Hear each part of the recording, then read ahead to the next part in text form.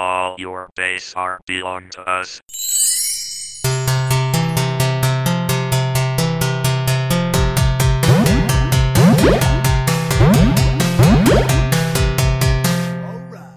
Hello, and welcome to Fake Geek Girls, a podcast looking at nerdy pop culture from both a fan and critical perspective, encouraging the things we love to do better. I'm Missy. I'm a writer, and I took a little vacation, and therefore I did some things. I'm Mary, marketer, and Missy took a vacation, and so I did some things without her. Whoa! I know. Is that allowed? I don't know. But I think all these things I did without her. Whoa. It's true. Real interesting today. Yes. One thing I can say, because I don't know how I'm going to start the Eclipse episode yet, but let me tell you that Stephenie Meyer never met a dialogue tag that she wasn't ready to use. This isn't the Twilight episode or the Eclipse episode, and I'm jumping the gun a little bit here, but I'm reading that right now for the podcast, and oh my god, everything is I uttered, I murmured, he gasped, I reminded him, I don't even know. She wants you to know what's happening. God, it's one of those pieces of writing advice that you get in 5th grade. Yeah. And then no, don't. Stop. Just stop. It's like when you're making a video and having a transition for every scene. Yeah, they really are the PowerPoint transitions of fiction. I will give you a little spoiler, which is that I think Eclipse is the best book in the series so far, and it's also the worst book in the series so far. I'm excited. But you can find out more about that on our Eclipse episode. I think the worst thing about these books is how fucking long they are. They're really long. I am breezing right through Eclipse, though. Well, that's good. I started it Wednesday. I know, I saw how far ahead you are. I was like, wow. Yeah, I started it Wednesday, fully expecting it was going to drag, but you see, this one has a plot. Well, maybe I should read this since I've been reading more, and I can... the problem when I read and why I've been reading more is I'll get bored and I'll just fucking skip over it. So maybe I shouldn't do that. Well, there's lots of parts you can skip over. Okay. This is the book in which we must learn every character's lengthy backstory.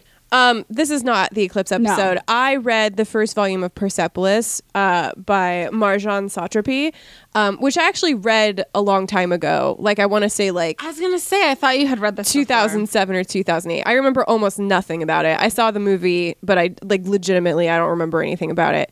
And this is a series of 2 graphic novels, or you can get them together, about Marjane Satrapi's life growing up in Iran under...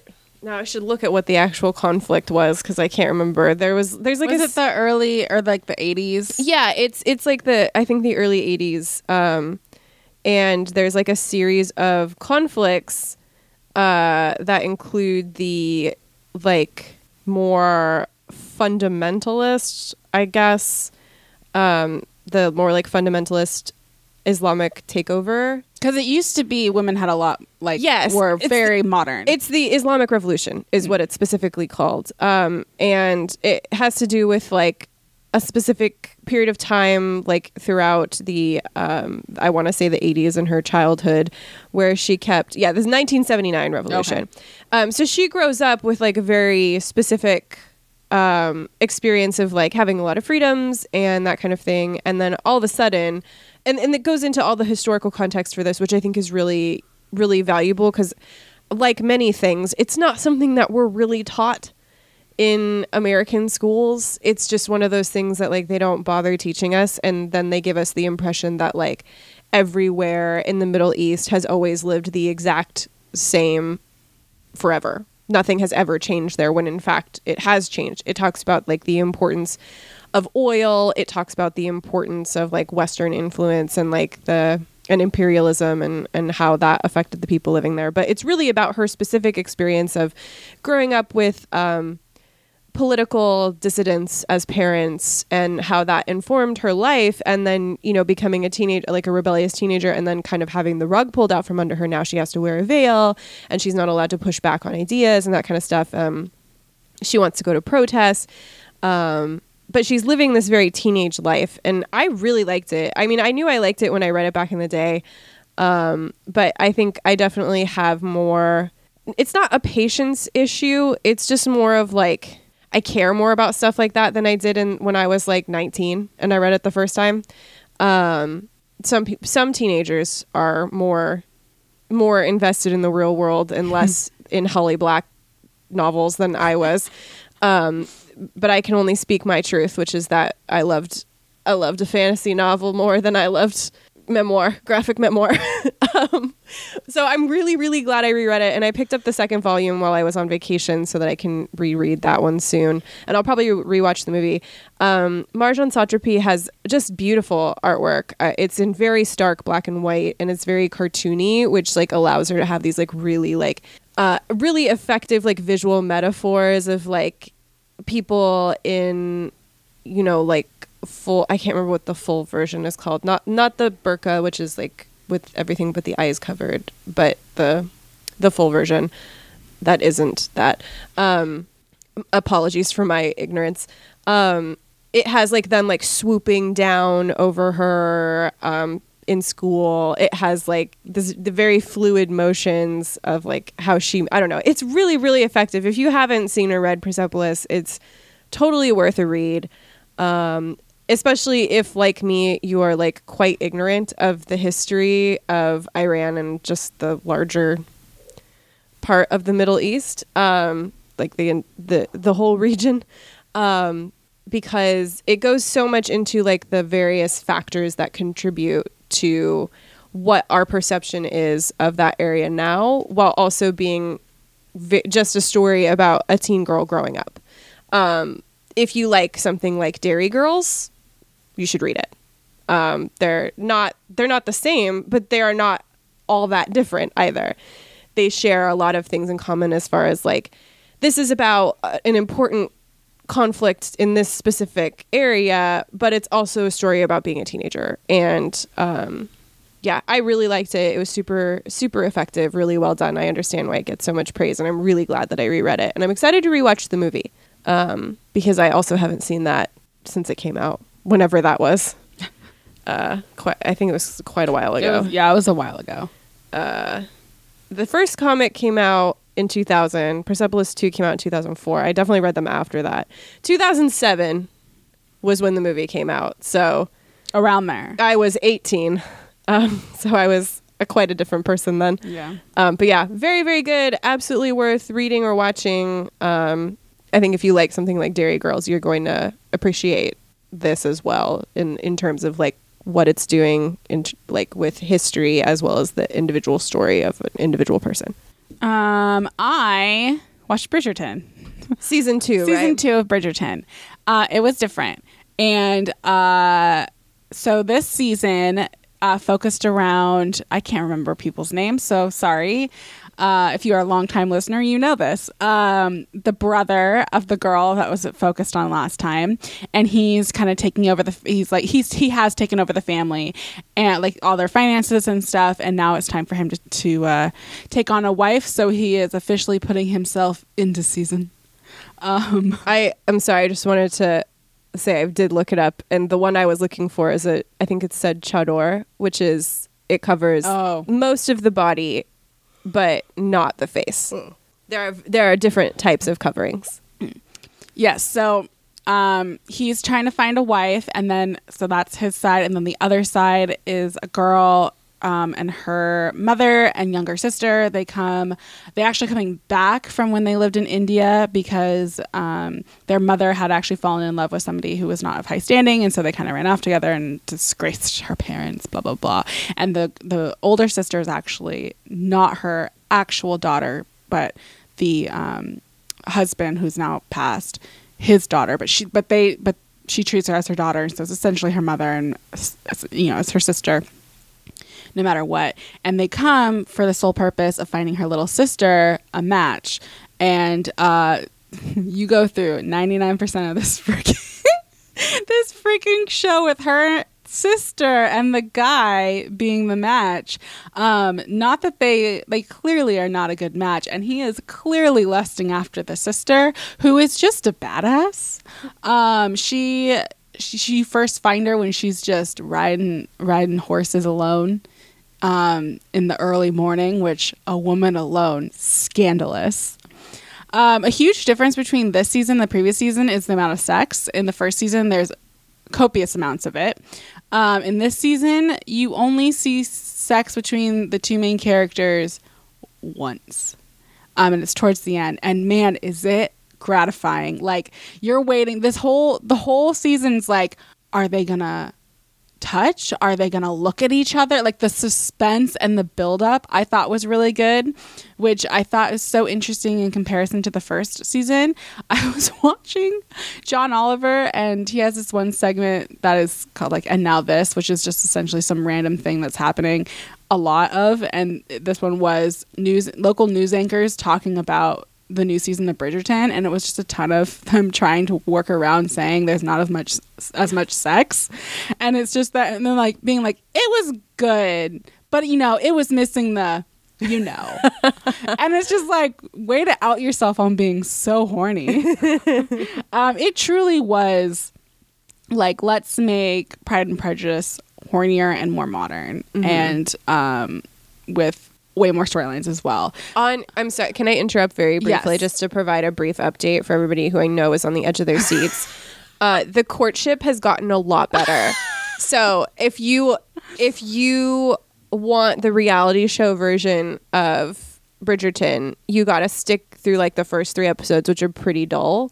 And then I think episode 4 and 5 are the ones we just watched. Way better, way more drama. There's like a fucking villain now. I mean, he's not a villain, but he's like he clearly sucks, and everybody knows he sucks except the main girl, who's like, I don't know, I kind of like him.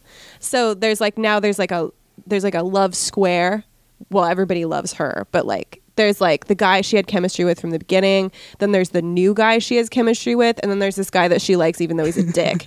And so like, it's way juicier. There was a fight in the last episode. It's choice drama. Anyway, continue with Bridgerton. The first season obviously was like kind of like enemies to lovers, but it was very quick resolution. This one's not. Pretty far in, they have this. They're screaming at each other, and she's like, "I'm going back to India," and he is like, that is not far enough, because I can think of nothing but you. It's so good. It was really good. I very much enjoyed their relationship. I do wish I got more of them together, but I because we didn't get more of them together, we got more of them fighting, which was super good. Like, I love a good sexually frustrated croquet game. I love it. That was great. I loved it. And then the side stories, which I'm worried about how they're going to handle these. One of which is the one girl that runs, spoilers for the first season, the one girl that writes the gossip column. She is a fat girl who is treated not great because of how she looks. Is she the one who's played by the wee lesbian? Yes. Okay. Yes, she's great. Who's also in Harlots. Oh, really? Yeah. Oh, okay. She's in season 2. Okay. So yes, she's the wee lesbian. She has a name in real life, but to me, she will always be the wee lesbian. Yes. She really likes one of the brothers in this, and he like treats her like a friend, but it does kind of feel like more than that. Like, he writes to her a lot when he's on vacation and stuff like that. And then spoilers, like towards the end, he's talking to a bunch of guys and he's like, absolutely not, I would never get with her. And I'm just like, are we not going to give her anything? Like, anything at all? Everybody gets something, and you're not going to give her anything. I'm assuming that she eventually does get a love interest. Maybe he's lying to the lads. You know what, though? I don't like him. Okay. So she deserves better. But she also just deserves somebody to like her. She's funny, but she does have a big fight with her best friend, who is the sister of the main guy, who is just my favorite. She doesn't want to go into season. She doesn't want to get married. She just wants to read politics. She talks about Mary Wollstonecraft, and I'm just like, yes, I love this girl. She gets a crush on the boy who Prince political stuff, and like they go to like political rallies together, and I saw a spoiler on TikTok. They do not get together, and it sounds like she gets with a high society person, which I'm sure when that happens I'll be okay with it. But I just love her and this boy. Is that in the books? In the books. Oh, okay. I guess her book is not great, like, because I think she ends up getting with a high society person, so it kind of goes against everything that she's been fighting for. Because she's just not great at anything. But she's great. She's my favorite character. So it was good. I liked it. I don't know if it was great. I feel the same way about the first season. It was fun and it was good, but it had like that sex going for it that really drove the what's going to happen next. And this one had these like anticipation, which I don't think everybody could get behind because they were expecting something else. I liked it. I thought it was really good. I liked the character. I liked the main character. I liked her so much more. She was so much more interesting. And she was so much more in charge of like who she is, because she's like 26 and like she's considered an old maid. And yeah, I liked it. I thought it was good. It was fun. I can't wait for you to watch it, and I want to hear what you have to say about it. We'll be drawing a new show out of the jar soon, although Russian Doll season 2 starts up in 4 days, so I saw that. I can't fucking wait. Are you gonna just watch that and then pull? Probably. I can't. I don't think you understand how good Russian Doll is. I know, I should watch that. It's so fucking good. Speaking of things that are really dishy but not necessarily very good, I finished Harlots. So season 3, it got canceled. There's no season 4. I think they actually did a pretty good job of wrapping it up, all things considered. I was not deeply satisfied by the ending, which I won't spoil in case anybody wants to watch it. It set things up in a way that I wish there was a season 4, but I didn't like that I didn't get justice. I wanted to see some fucking justice. This is not my show about realism. I want to see justice. I also really liked, so in this season, Lady Quigley, whatever, I don't know if she's Quigley, Mrs. Quigley, whatever the fuck. She is in Bedlam. Sucks to be her. She's thrown in Bedlam because she's a bad person and you don't feel bad for her. But it really did the Skins thing where for a while nobody deserves to be in Bedlam, not even Mrs. Quigley. It was so bad. So I did feel sorry for her for a little bit, but then she gets out and she decides to be a horrible person again. And I was like, put her back in. Fuck that bitch. At the same time, you have Charlotte running the brothel that formerly belonged to her mother. Lucy is there now as like the most prized sex worker in London. I mentioned that in our last, I think, What We've Been Up To, where she's like making all the men compete for her attention. Love that for her. So glad about the Lucy character assassination from season 1 because she was so dull.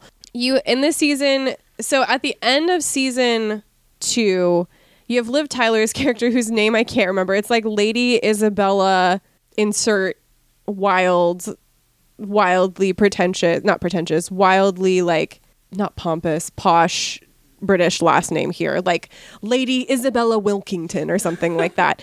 That's not what it is, but it's something like that. She ruins everything. They have evidence to get all of the bad men in trouble. Like, they have it, and she fucking ruins it because she just really wants to punish one of them. So and then everybody forgave her. And that was the part where I was just kind of like, we're all just going to forgive the fact that she sold you. Like, you could have had all 3 of them and now you only got one of them. Why? So I wasn't about that. But I don't even know. It's now been a few weeks since I finished the show. So yeah, season 3 was pretty good. I don't think it was as good as season 2, which was like the equivalent of unputdownable. Like, we couldn't stop watching it. It was so addictive. Season 3 was pretty good. Oh, the big one of the other big things is that Lucy ends up buying Golden Square, which is Quigley's old brothel. She ends up buying that house with this new woman who comes to town. who is running a Molly House, which is effectively like a brothel for gay men, but like under the guise of it being like a tailoring place. So you come in for, to get your outfit fitted. And then if you use the magic words or whatever, then you also have, a man to hook up with. So that's going on. There's a lot going on in this season. There's now another new judge or magistrate or whatever. There's another new cop in town. This one's better than the last one because he's not such a coward. Does he do a good job? No. Do they ever? No. But you know what? It was still enjoyable. There's no words for this show other than it being like fucking dishy, but like it's not actually that good. But God, it's fun to watch. It's pretty. And it is the costumes. I love it. One thing, so I'm not big on Regency era costumes. Like I know everybody loves Bridgerton and the outfits, but guys, I fucking hate an Empire waist. I hate it. That's all there is. I hate it because it would look terrible on me, so I don't like to look at them. I have big boobs and a big waist. I cannot do an Empire waist. It's not going to, or I have big hips. It's not going to look good on me. And so I see Regency era outfits and I go, ugh, really? One of the things I like about harlots, those outfits would look good on me. I can wear those. But I mean, I won't, but like, you could. I could. And so I'm like, that's objectively better because it would look good on me. Whereas the outfits in Bridgerton are not as good because they wouldn't look good on me. I also have this complaint about the courtship. The outfits in Bridgerton, those waists so high are just like everything about the outfits are really good except that also look awful on the wee lesbian. Oh, yeah. And that's all I can remember her name as. Yeah, that's the wee lesbian. Terrible on her. And it's just like, but you know what she looks great in? Harlots.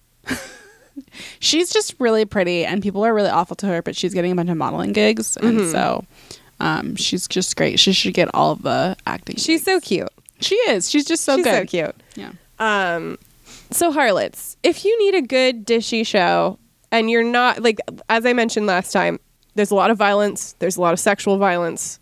They are key to the plot. They will happen often. If you can handle something like that and you want a show that you just can't stop watching, Harlots is good for that. And you like a beautiful costume. But it's not like really good, but it sure is fun. I'm going to talk about both these books because they are sequels and the third one in a series. So last time I talked about Fix Her Up by Tessa Bailey. I read the second and the third one in the series by Tessa Bailey. The second one was called Love Her, Lose Her, and that was about so in the Fix Her Up, three girls create the club with the women, and they get together and try to better their lives together. And it's the three women, I don't know, the clown, the girl who makes food, and the really posh girl. That's all I can remember. I can't remember names. So the second one is about the woman who wants to open a restaurant, her marriage, who she's only been with him since high school. They got married like at graduate. They got engaged at graduation, married really early. They don't have any kids, but their life and marriage have just kind of hit a rut of like they only have sex once a week, and when they do, it's like clockwork. It's the same time, the same way every time. But they point out it's very good sex. If you are in the Discord, you will see. I haven't responded. I did respond to. Tessa Bailey is very good at dirty talk. That is something she's very good at. Love it when it's a clown. You should just read that one. It's so easy and fun.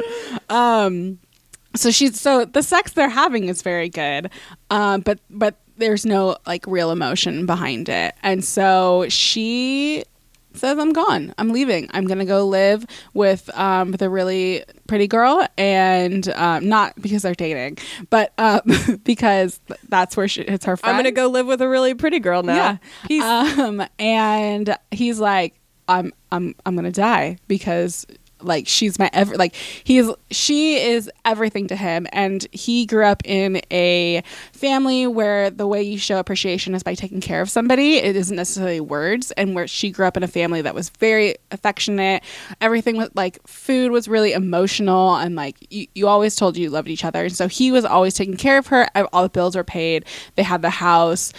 He would do things that she didn't know about to like keep her safe or take care of her. So he would go out early to warm up her car and then turn it off and go back to bed because he knows that she won't let her car warm up. And then he also pays a security guard at the mall she works at to make sure she gets to her car okay at night. And she didn't know these things were happening because he just felt, he's like, they're not things that I should be praised for because it's just what you do.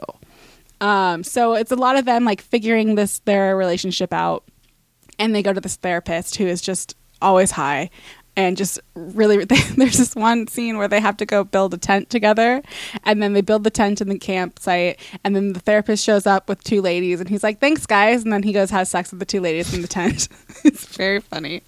That would be more than I need to know about my therapist. The therapist was really weird, and that's part of it. That reminds me of. Now, I wonder if I'm the first person ever to compare Tessa Bailey to Tom Robbins, but. That sounds like some Tom Robbins ass shit. The therapist was very weird. He was very weird.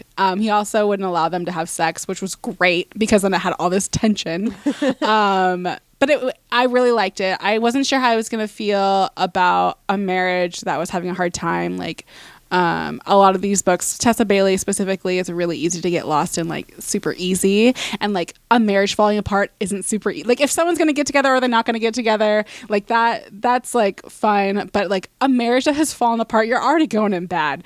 But she made it really fun and nice to read, and they stay together in the end, of course, and I really liked that one. So the one that came after that was about the posh girl who is the sister of the clown, and she that's what they should have called the book. This is the sister of the clown. This one is called Tools of Engagement, and I was really curious about this one too because it is an age gap, but she's 30 and he's like 23, so it's the reverse of what you typically see. And he has a kid that he has to take care of, and he's from Texas and he always wears a cowboy hat, and they just are at each other's throats all the time, and it gets him going, and he loves it, and I love that about them. This one was okay. It wasn't my favorite, obviously, in the series. I kind of checked out towards the end.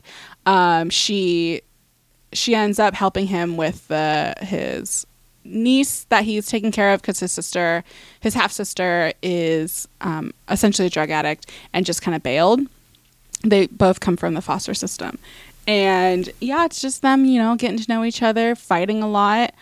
She ends up on a reality show because she is flipping a house for the first time, and her brother has the business doing it, and he's like, "You can't do it." And she's like, "Well, watch me." And then somehow, I can't remember how they end up on a TLC reality show of family flip or something like that. I don't know. But it was okay. It was okay. It was pretty predictable in what was going to happen. And it was a nice story, and I really liked their arguing, but and again, the dirty talk was real good. You want some dirty talk? That's Tessa Bailey. And it's not like it's really good, but it doesn't go into like super vulgar. So if you're really like, well, okay, I shouldn't say that, depending on what you're reading. I think these ones for the most part don't, but it's still very good. But yeah, it was okay. I Fixer Up is probably like one top 20 favorite books. And then the other 2 are okay. Nice. I read Mexican Gothic by Sylvia Moreno Garcia, which you have heard about on this podcast before, very briefly because Mary didn't want to spoil anything for me. This is a book that takes place in the 1950s and follows Noemi, a young adult who likes to party and flirt with the boys, whose cousin, whose name I have forgotten, unfortunately, marries into this wealthy white English family. And her, Noemi and her father receive a concerning letter from the cousin, that it talks about stuff like they're in the walls, and it just sounds very disconcerting. It's so good. So Noemi travels to stay with her cousin in this remote manor house, in the English style. Like, they straight up brought soil from England to make it as English as possible. And it used to be a mining town, but an epidemic wiped out most of the miners. And she gets to this house and it's totally fucking dilapidated and it's a mess. It's moldy. It's gross.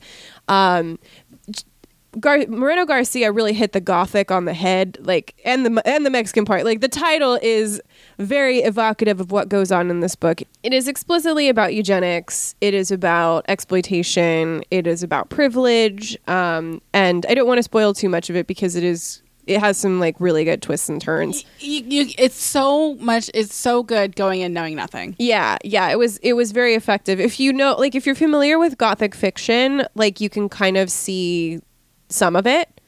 But I think that putting it in this new setting, because most Gothic fiction is like very New England or England.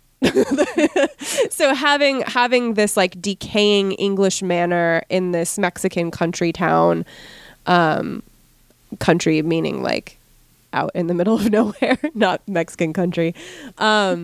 I think that was really effective too and really works thematically. Yeah, I thought it was really, really effective. I think I would have liked it a smidge more had it not been young adult. I don't think it is considered young adult. And it follows a traditional young adult arc. I could see it being shelved in fantasy or horror, but market-wise, it feels like a young adult book to me. That's how I would describe it. It feels like it plays out as I would expect a young adult novel to play out. How old is she? I think she's like 20. She doesn't feel that old. Because she wants to go to college. Yeah, you go to college when you're 18. I thought she... Anyways, it doesn't matter. Oh, I guess she's supposed to be 22. She doesn't read as 22 to me. Really? No. She read as like 18. I would say 18 or 19. It's not a bad book by any stretch of the imagination. I really liked reading it. It's probably one of my favorite books. There were parts of it where things were settled a little too nicely, where I don't know. I like Noemi as a protagonist, but I wanted more flaws from her. She felt a little too, she had it together a little bit too much. I wanted a little more indulgence or like that kind of thing. Yeah, I could say, like, I feel like her previous life to this, you would have seen more of that, but what you do see is not that because she's so focused on doing something. Which is, I think if the book had been a little bit longer and a little bit darker, I would have liked it a little bit more. I really liked it though. Like, it was terrifying to me. This series is a lot of horror though. Yeah, I really, really liked it. I think it would have bumped it from like a 4-star to a 5-star book for me had she been a little less good at things, a little more indulgent, if it was a little bit longer, and if it didn't have, I'm not going to spoil anything, but if the ending wasn't wrapped up quite so neatly. Well, you can tell that it was good because you want it to be longer. Yeah, well, I don't mind a long book. I mind a long movie a lot, but I don't mind a long book. I can't remember if they're making a TV show or a movie off of it, but they are making one of those two, and I'm very interested to see how they're going to do it, and I hope they keep it gross. I think, so now that I'm thinking about it, I think the descriptions, like the body horror and stuff, because there is elements of body horror in this book, there's definitely read the content warnings on this one before you read it, because like... Especially if you're not used to like a horror. Yeah, for sure. I was laughing as I was reading. I was reading it on the plane. This is a freak, because I'm a little freak. I was reading on the plane and I kept laughing. Not because like it was like poorly written or anything, or it was particularly funny. It's just because I pick the worst things to read and watch on planes. Like if anybody looks over my shoulder at what I'm reading or watching, it's always like some fucked up. In this case, it was like really gross body horror. In the past, it's been watching Suspiria on the plane. I found this TikTok, this girl who does a series. I should have saved it. She's a flight attendant and she just talks about what people read on the plane. Mm-hmm. And she's like, if they're over 55, they're reading James Patterson. Doesn't matter. I don't know what it's about, but they are. Yeah. So I was laughing at it, but it's really effective. So good. It's really effective body horror. I love the eugenic stuff because I thought they put that in there so. It was great. It was great, especially like with how it feeds into the gothic themes like that. It was an expertly crafted novel. There are parts of it that I wish were a little bit different. I really thought that like the ending, and again, I won't spoil any of the specifics. I thought it was going in a direction like the ending or like the last maybe third of Get Out. which I was rooting for because I wanted this. When I come to Gothic fiction, I don't expect a pure happy ending. It's kind of like how I feel about folk horror. Yeah, I don't want it. I don't want a happy ending. I don't want a neat and tidy bow. I want things to be a little. I want to be left with some uncertainty, and I want to be unsettled. And in this case, like, it didn't quite get there for me in terms of the ending. It was quite unsettling. Don't get me wrong, it was unsettling, but the ending was pretty neat and tidy. So I would have liked a little bit more texture there. But overall, it was a great book. It was really enjoyable. Do check the content warnings on it because they're difficult to quantify exactly what was going on, but there was definitely some sexual aggression. There was, and you could argue sexual assault. Yeah, it's complicated, we'll say. It's complicated. It's complicated. And you never really know for sure. Yeah, so, like, there's that in there. There's a lot of grotesque body horror, eugenics, like, there's racism. Like, there's a lot going on. I think it is all handled extremely effectively with all of its complications. Now that I can see why you wouldn't think it's YA, but it feels like dark YA to me. I mean, you would know more than I would, so I trust you. Well, it doesn't seem to be being classified as YA, but I don't think her other stuff is YA. I saw it repeatedly while I was on vacation. I saw somebody reading it. I saw it I went to several different bookstores and I saw it at every bookstore. It was everywhere. So you would think that I would have paid attention to where it was shelved. It was I probably didn't. shelved in, like, not. It was probably fantasy, and it was on end caps. Yeah, it was probably on end caps mostly. And I saw a California Summer Goth reading it. Good. I love California. Shout out to every California Summer Goth. You're so brave, and I love it. It feels like summer down in California. It's not technically summer, but it always feels like summer. It's true, except for the last day when it was pouring down rain. But yeah, it was really, really good. It makes me want to check out the author's other books. This one I think was just like top to bottom so effective, so deftly weaving themes of Gothic horror in with specifically with racism and eugenics in just really effective way. I think the author really hit it out of the park there. The only reason I have complaints about it is because the rest of it was so good, and I want it to just be slightly better, you know? Missy wants everyone to suffer. I wouldn't be nitpicking about it had I not loved the book. It's such a good book, and I really feel like it's one of those books where, like, there's no reason I should have liked it. It was so slow. I don't like a slow book. I love dialogue, but that book, the slowness, I feel, and I've seen that be a complaint that it's too slow, but I feel like if it wasn't slow like that, it wouldn't have the same effect. Yeah, no, for sure. It needs to be. You can have a slow book because the book is not plotted well, and you can have a slow book that is using slowness deliberately. And this is a book that is extremely deliberate about its pacing. I actually didn't find it slow. I described it as medium paced. But I read a lot. Yeah, you do. So, and I like to read a lot of stuff that, just real quick. You like to read a lot of briskly paced novels. Briskly with lots of dialogue. Yeah, I'm reading The Secret History right now, which I should have finished by the next time. Now, if you want to talk about slow pacing, I've read that book for hours and hours and hours, and I'm only like 200 pages in. I have read, because I'm reading and savoring every word. I've been reading Eclipse for 3 days and I have 100 pages of a 600-page novel left. Like, it's crazy. The pacing can be deliberate. And I think that I found Mexican Gothic to be like medium paced. It's slower than, I don't know. I'm trying to think of like an action-packed book, and I can't think of any. But it's slower than, some books, but the pacing, I think, felt deliberate and very purposeful. But a lot, especially when you get to like the last third of it, shit's happening constantly. Oh, it's intense. like you're like, what? I finished the book literally as our plane touched down in California, which was an exciting time to finish a book.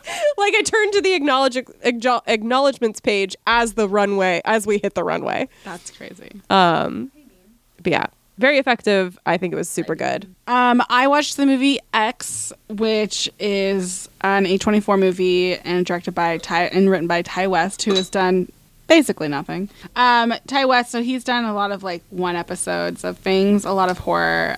So like 2 episodes of Wayward Pines, an episode of Exorcist. So this is one of his only movies, but he's done stuff. Anyways, the movie is called X, and it takes place like in the 70s, I believe, and it's about this group of people who work in, I believe they almost all of them work at a strip club, except for one guy who's played by Kid Cudi. I think that's how you say his name. I'm so sorry if that's not. Brittany Snow is in it. Jenna Ortega is in it. I love Jenna Ortega. She was in You. She was in the new Scream movie. I just really like her. And then there's another girl. I can't remember her name. Something Goth. Anyways, and then some dude. And they go and they kind of rent out this old home that's on the property of this couple in the middle of nowhere to film a porno. And it's going to be what makes them rich. It's going to be what makes her a star. And she's like, it begins with like her doing a bunch of coke and then looking in the mirror and be like, you're a goddamn sex symbol. And it's just like, it's just ridiculous. And then, it turns out they're not such nice people. And the old lady, real horny, doesn't care who it's with, real horny, tries to sexually assaults people and then kills them. It was a wild, weird ride. There's lots of, if you're uncomfortable watching very old people have sex, I don't know if this is the movie for you. Because it was wild. There was an alligator. It was good. It's like a horror movie, but it's definitely, I don't know if I'd call it folk horror, but I definitely feel like there's like somebody, like there was an absolute influence of folk horror in this. If it's like folk horror was a porno, I don't know. But I really liked it. I thought it was good. It was weird. There's going to be a second one. There might be a trilogy. The second one is about the old woman when she was younger. So it's called Pearl. So I'm excited to watch that. But yeah, it was really good. If you want to watch some people have sex, you get to do that, including some old people. And Brittany Snow is very funny in it. And yeah, I liked it. I thought it was good. Another good A24. Nice. Have you seen the trailer for the new one? Marcel the Shell with Shoes On? Is that the one where there's lots of body horror going on? No. Oh, okay. After this, we're watching the trailer for Marcel the Shell with Shoes On so you can understand the absurdity of what just happened. Bob showed it to me. I can't remember what it's called. But then he looks at me and goes, body horror's back, baby. Good. I read Queer, which is an anthology edited by Rob Kirby. This is an anthology of 33 comics by queer creators. The EE in Queer is 33. I don't know where this came from. I think I might have gotten it at a burlesque show. I know I got this book and I did not purchase it. I think it might have been included in a gift bag at a burlesque show I went to, and that's how it ended up on my bookshelf. That's amazing. But this is an anthology of different, some are fictional, some are memoir. It's different comics about different aspects of queer life. There's comics about like the role of something like RuPaul's Drag Race in queer culture and like the differing like opinions on that. There's like a fiction comic that's like a noir. There's a lot of autobio stuff. It was pretty good. Like I read it pretty quickly. It's not super long.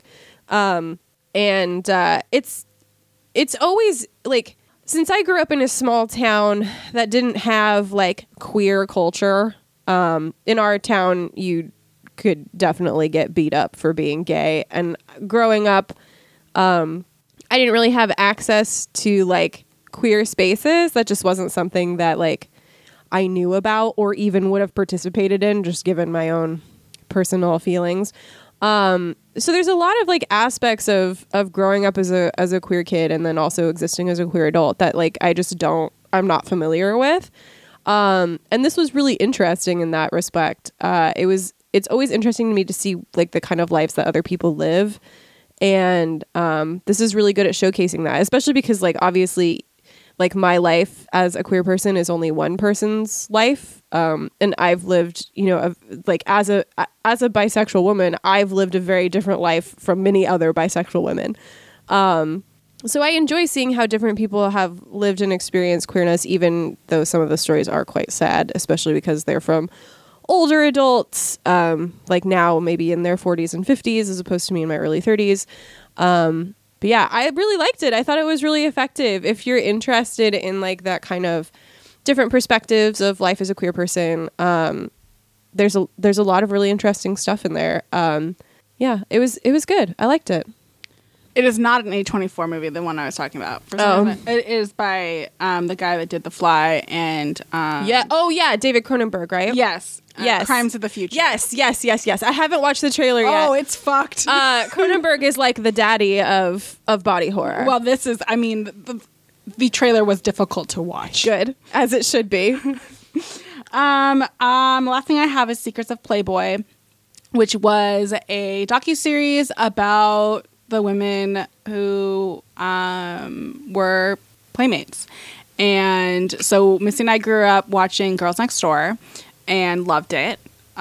Bridget, Holly, and Kendra. And so like there's this, like I was really interested to watch it, to hear about what the women had to say. I had read Holly's book when it came out a while ago, and she had talked about how it was actually like terrible.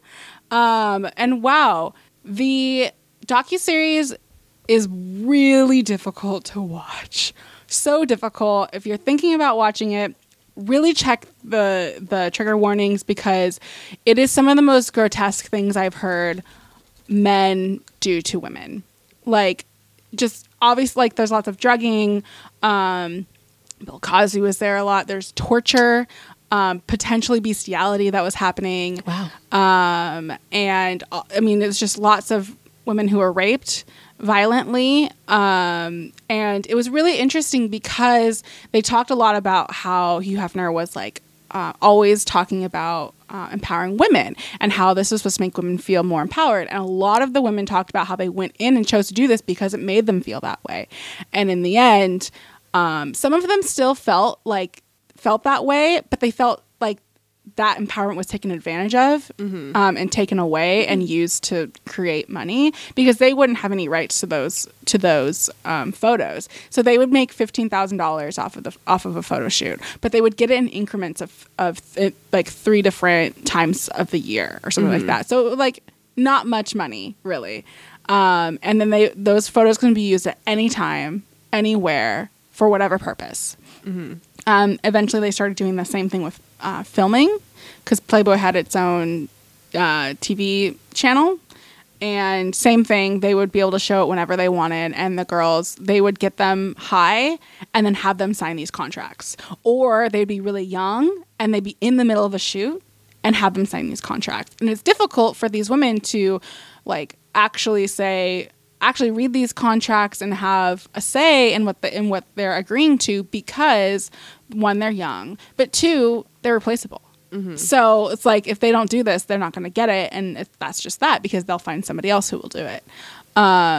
So it was empowering to watch these women for the first time be able to come forward and talk about the things that they had experienced, but it was also really difficult to watch because of the things that they had experienced. One of the grossest things that they talked about was a woman who, her father was Hugh Hefner's best friend. She grew up at the Playboy Mansion, like from age 5. She, when she became an older teenager, she actually fell in love with one of the Playmates. Hugh Hefner found out about this and brought them both into his bedroom. Yikes. This is somebody she looked at as an uncle. She eventually ran out of the room. And because she didn't want to do that. First of all, I don't think she was interested in men. Second of all, it was like a family member. And there was a ton of absolutely gross things that happened. But from reading, it was just so gross to have to listen to her, this girl, talk about all these wonderful times that she had there, and then have it all ruined by that, and have it this love that she had created with this other woman manipulated. So there's lots of drugs going on. There's lots of rape going on. It was really good. It was super, super good. If you're at all interested in it, I highly suggest it, but please read the trigger warning. Some of it is like one of the women she was, and they name names. Like they name names.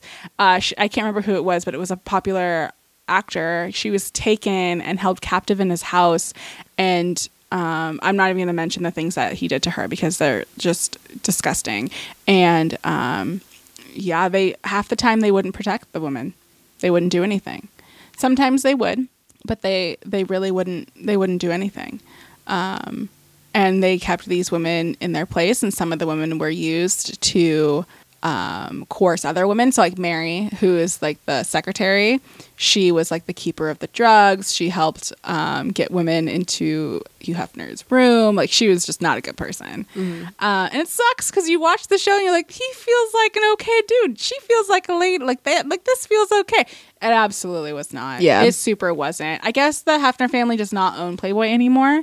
And whoever does, there's always like a part at the end when they're like, they don't own this anymore, and we believe these women. But that's the only statement that they really talk about. And it was. There were some murders that happened that were really sad. But yeah, I highly suggest it. But I highly suggest looking at the trigger warnings because it gets really messed up, like really messed up. The fact that happened to anybody is just awful. Yeah, awful. On an entirely different note, I saw Everything Everywhere All at Once, which is the new movie. It's an A24 movie directed by the Daniels. It's directed by two people named Daniel, starring Michelle Yeoh. I'm going to give just the briefest plot summary. Mary hasn't seen it yet, and she desperately needs to see it because she's going to like it. It is a movie about the family of Michelle. Well, it's mostly about Michelle Yeoh, but it's also about her family. She runs a laundromat with her husband. She immigrated to the U.S. Is that the guy from the Goonies? Yes, it is. Who hasn't done anything? Yeah, he hasn't done much, but oh my God, he's great. They immigrate to the U.S. when they're very young and open a laundromat, and they're being audited by the IRS for reasons. They're being audited, and so like the movie opens with everybody very stressed out. Her daughter, whose name is Joy, is dating a woman, and Evelyn's father is visiting, and everybody's on edge because the father is visiting and they're being audited, and Joy is dating a woman, and it's like, how is the more traditional father going to react to all of this? He's very critical. They've got a big party coming up. Like there's all of this kind of stress crashing down on them. If you've seen the trailer, you can see that it gets fucking wild. And it absolutely does get fucking wild. Like I've given you the summary. What the summary that I have given you is of a fairly normal family drama. This is not a fairly normal family drama. This is like, I loved this movie. I loved every minute of this movie. Like people say you laughed, you cried. Like I sure did. I laughed, I cried. I laughed really hard. I cried really hard, like painful crying. I contemplated existence and meaning. It was so good. I understand, like they make comparisons between this movie and The Matrix. Like it was I'm sure it was inspired by The Matrix. And I can see why. The Matrix never really resonated with me, but this movie definitely did. I loved every minute of it. I thought it was so incredible. I do love Michelle Yeoh. How can you not? The costumes. The woman who does not age. The woman who does not age. The costumes were amazing. Just absolutely top to bottom amazing movie. It's 2.5 hours long. It could have gone on longer as far as I'm concerned, which is high praise for me because I fucking hate watching a long movie, and I saw it in the theater. But I loved it. It was so good. It deserves the praise that it's getting. It's so funny, and it's so just like moving is maybe, I mean, it is moving, but moving is not like moving. If I say it's moving, I think you get a different idea of what it's doing, but it's just so good. I can't express excited how fucking good it is. So if you have the opportunity, you should go see it. It's extremely, extremely good. Yeah, I loved it. Can't wait to read 1,000 essays about it. So that's it for this episode. You can find us online at fakiegirlscast.com, which has all of our previous episodes, as well as a link to our podcast network, Penwitch Studio, where you can check out lots of other great shows. If you like this, consider supporting our Patreon, where you can get rewards like our Austin Powers episode. It's good. Where we didn't do I did an outline, but it was only like 8 bullet points and they were really short. It was like a what we've been up to outline. You can also get rewards like commissioning us to do an episode on a topic of your choice, or mail, or access to our live streams, whatever you want. Not whatever you want. We didn't do everything, but there's a lot of different rewards that you can get. Oh, God. Mary. Sorry, this girl's putting coffee over a honeycomb and what looks like whipped cream. Next time we're going to be finishing up Fruits Basket. We'll be talking about the remaining chapters of the manga, as well as the new anime series, which started in 2019. After that, we're going to be doing Eclipse. I think we were supposed to be doing Saint Maud, but I messed up the order. Well, I thought we were doing Eclipse, so I don't know what we were doing. I screwed something up. I'm sorry. Did you mess it up on the? Where would you mess? I don't know. It's Eclipse on the calendar. Is it? Yep. Okay, maybe I was right. Anyway, No, we're doing right. Eclipse next. Yeah, I thought we were. After Eclipse, we're going to be doing Saint Maud. Oh, I'm so excited. After Saint Maud, we're going to be doing The Matrix. Saint Maud, another one that's really slow. And then after The Matrix, we are probably going to be doing Pushing Daisies, just based on where the poll stands right now. I'm fucking jazzed about Pushing Daisies. I can't wait. I love Pushing Daisies so much. How jazzed are you to do something that is just a movie? Oh, I'm really excited. I can't wait. That's why I'm like I'm trying to get as ahead as possible so that I like don't have to cram all the research into the last week. That's why I'm reading Eclipse now, even though that episode won't be for like a month. Yeah. So that's what's coming up for us. That's it. All right. Catch you on the flip side.